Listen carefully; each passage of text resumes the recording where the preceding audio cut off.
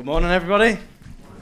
Lovely to see you all. Apology, I turned up to church a little bit like a drowned rat this morning because I was on my bike in the rain, because we now have a dead car. So if anyone knows of anybody selling a car or giving away a car, then let me know at the end. That'd be great.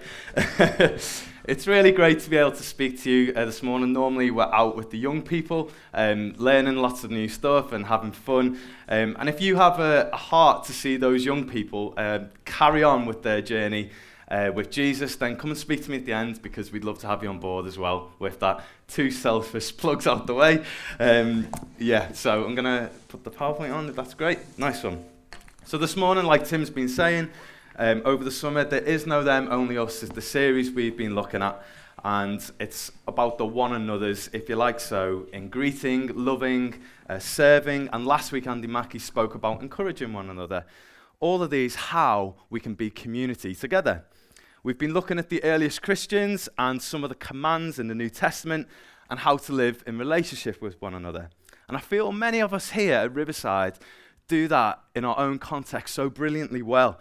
And to be honest, like if you're not part of a small group or community group, or indeed serving in the church, then I really recommend that you get involved in some way. It's a really great way to feel part of the church and to feel included outside of Sundays. That would be great. So today, we're going to be talking about honour. Honouring one another above yourself. So I wonder who some of your movie heroes are, maybe Batman or Superman. For me, it's Maximus Decimus Meridius, commander of the armies of the North, general of the Felix legions, and loyal servant to the true emperor Marcus Aurelius. Okay. We'll just go with Crown. My wife Naomi sometimes will catch me watching films on TV that I've seen millions of times before, and probably we even have that film on DVD somewhere. Hands up, anybody else who does that? Few of us, yeah, you'll see it for like 5 minutes, you'll get hooked, and then that's it, you've got to watch the rest of the film. Gladiator is one of those films for me. Hands up, anybody who would like to guess when that film was released? Any guesses around the room? Anyone would like to have, yeah. What year? Just a wild guess, but 2003. Not a bad guess. Anybody else? Not a bad guess. Anyone? No? 2002. Not bad. It's 2000. 2000. Did you say that? You should have said it. Spoiler alert, by the way. But to be fair, the film was released 18 years ago. The scene is right at the end of Gladiator, where he dies, we all get our tissues out, and the evil new emperor, Commodus, has challenged Maximus to a duel, which is a bit of a stupid idea, because he's the commander of the army. Like, he's been on the front line with his men and fought battles, and he has the respect of Rome and the respect of his whole army. And the only way Commodus thinks that he's going to win this duel in front of the adoring Colosseum mob is to hurt Maximus before they go out and fight. And Maximus's injuries are too bad despite winning the duel, and he keels over and dies. But why are we talking about this clip? Well, the esteem in this, the esteem that each person has for Maximus is obvious, isn't it? They all want to come forward and carry him out of the arena. They all want to lift him up. He was a soldier of Rome, she says. Honor him. The act of lifting him up here is showing great honor. Do you know this morning that God looks at each one of us and honors us? He wants to lift each one of us up. He first honors us by sending his son to die a sacrificial death. Why does he do that? He honors us because he loves us. Not because we deserve it, because we don't. He sees our brokenness and our suffering and our feelings of that we're not good enough, and he honors us. From that place of him first honoring us, we are called to honor one another above ourselves. We can honor others because he first honored us. Who are those people in your context that you are honoring, that you are lifting up above yourself? And when we lift someone else up above ourselves, that's when God reveals himself. He reveals himself to a world that doesn't yet know him. It releases the kingdom of heaven and brings his presence. And when we outdo that person in honor, when we practice playing second fiddle, that's when God can reveal himself and we see his presence in the kingdom of God come into that situation. So let's look at what the Bible says about it, shall we? We're going to read 2 verses together from Romans 12, 9 to 10.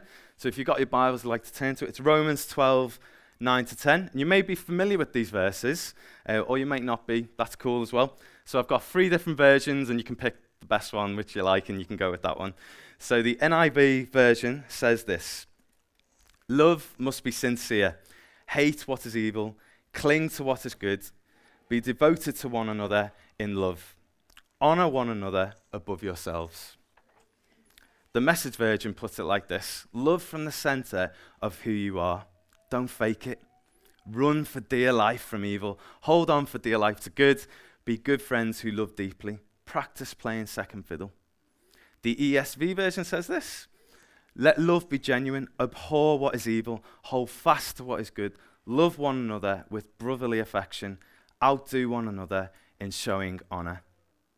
And in writing to the Roman Christians, Paul has given them and us guidelines for living as redeemed people in a fallen world. And in these 3 versions, we can see something slightly different in each one. Honor one another above yourselves, practice playing second fiddle, and outdo one another in showing honor. Or it can even mean prefer one another, or setting the example. And I remember about 6 or 7 years ago when I was working for a church in Liverpool, we had a Bible meeting in the morning each Tuesday. And this particular Tuesday, one of the fellas there brought these verses to us. And we literally spent the next 30 minutes outdoing one another in showing honor by speaking out what somebody else was good at, or speaking truth and love over them. And I've never forgotten it. That was like 7, 8 years ago. So this morning, we're thinking about, what would it look like if we honored others above ourselves? How would it change the way we behave? How would it change the way we talk and the things we do? Individually, allow yourself to ask this morning, what does it mean for me today in my marriage, in my singleness, in my parenting, or being a young person, or in my friendships? Let's pray. God, we think you're great. Challenge us this morning on how to honor others above ourselves. By a move of your Holy Spirit, teach us to be more like Jesus. Amen. Okay, so I have the classic 3 things that I'd like to think about when it comes to honoring one another above ourselves and how that applies to us today. The first is the way we talk with one another. And I wonder what you feel or think when you see this picture. Okay, give us a little cheer if give us a little cheer if you have no idea who these 2 people are. Hey, okay. Give us a little cheer if you remember exactly where you were when this moment happened. Thank you. There was somebody else, 2 other people. Brilliant. This moment happened not too far down the road at Edgbaston, 13 years ago now. Can you believe that? When England beat Australia by 2 runs, the narrowest margins to level the Ashes series. In the heat of competitive sport, Freddie Flintoff is seen here consoling Brett Lee with the helmet on. He's broken down on his knees because he's just fallen at the very last hurdle. For me, it was an incredible moment of Flintoff honouring Lee by putting his feelings before his own celebrations. All his teammates are off, like round the pitch and stuff. By simply talking with him. I imagine he's saying something like, "Oh, well played, mate. You know, you played great there. You didn't deserve to lose. It's not your fault. You're Australian. It's okay." Maybe not the last little bit, but great sportsmanship at the height of elite competitive cricket. Even though they may be considered sporting enemies, here we can see a clear brotherly affection for one another, from one player to the other. The way they are talking with one another is to build the other up. I imagine Brett Lee probably said something back like, "Well played yourself, mate. You know, you played a great game." Simply by talking with one another here, they're gracefully and humbly lifting each other up by talking with one another. In Ephesians, the Bible says this: "Do not let any unwholesome talk come out of your mouths, only what is helpful for building others up according to their needs, that it may benefit those who listen.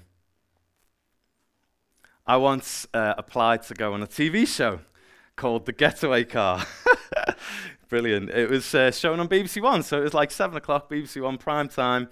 And here's a picture of the kind of things you're getting up to. And you had to take a partner with you. And you're right, I chose my best friend, Andy. Okay, so some of you might know that I'm married, so just for the podcast record, Naomi is in fact, my best friend. But this is Andy, and it's a kind of mix between Top Gear and Total Wipeout. Like, sounds absolute carnage, so we were bang up for it, right? Anyway, the audition was so exciting, and we went down to the King Power Stadium in Leicester for the whole day of fun, driving games like reversing around the course while doing Articulate. Smashed it. General knowledge quiz, smashed it. It was fantastic. And I think we came a little bit too competitive, though, and forgot they were probably looking for partners who made good TV, if you know what I mean, had arguments and stuff. The main pull, though, was we were told that we'd be going to faraway lands to film it. Andy and I completely raised our game when we found out it was going to be filmed in South Africa.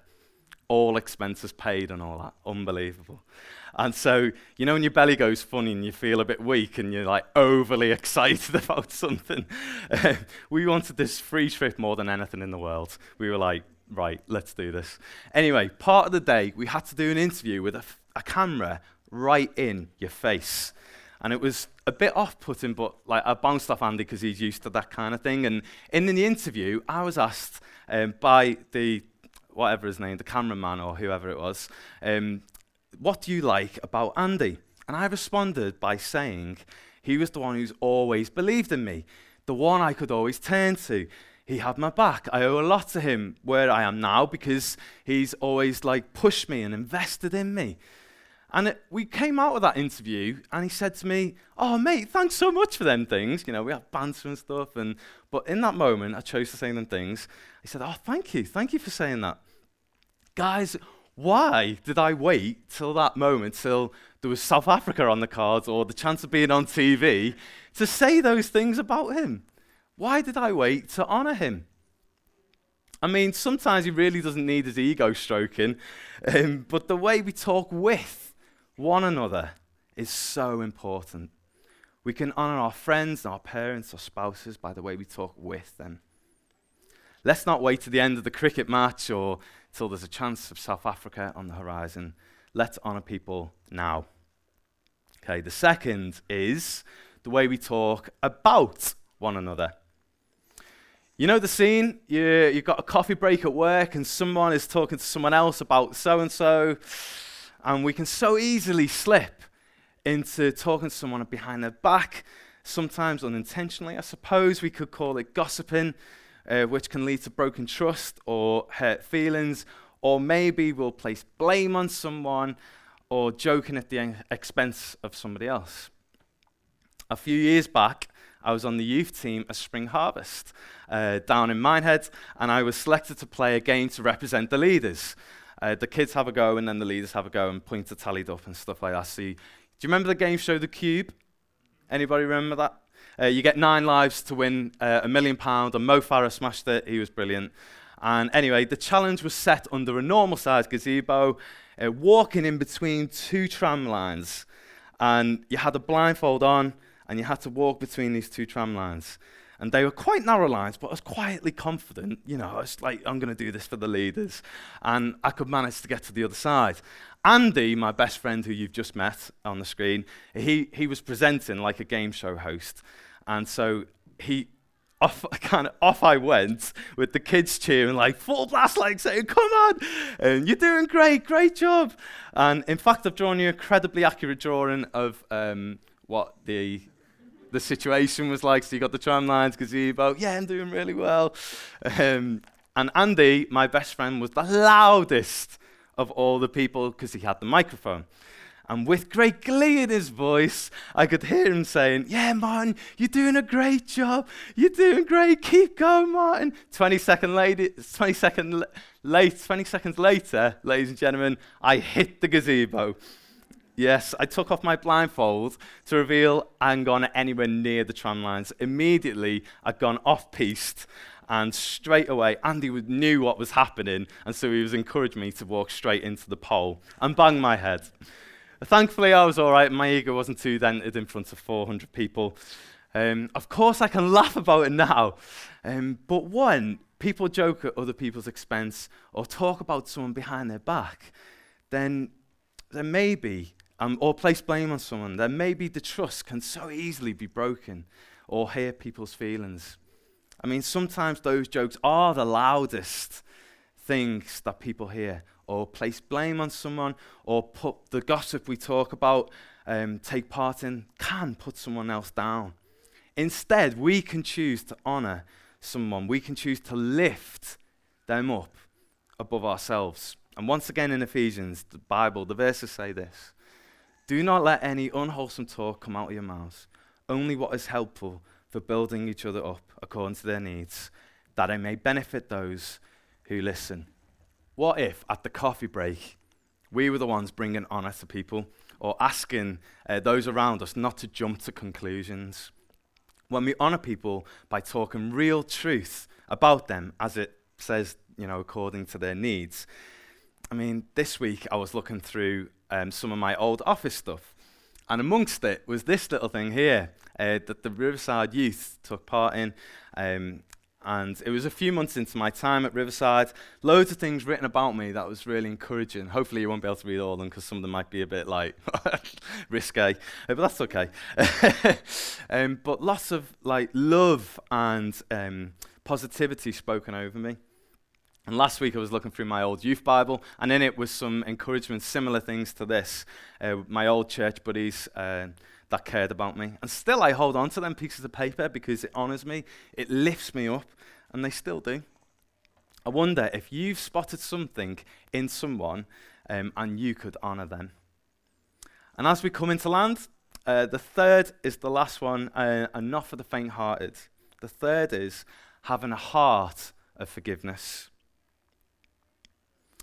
This last point is going to be really hard for some of us. And how do we honor people that have hurt us or stolen from us? How do we honor people that have exploited us?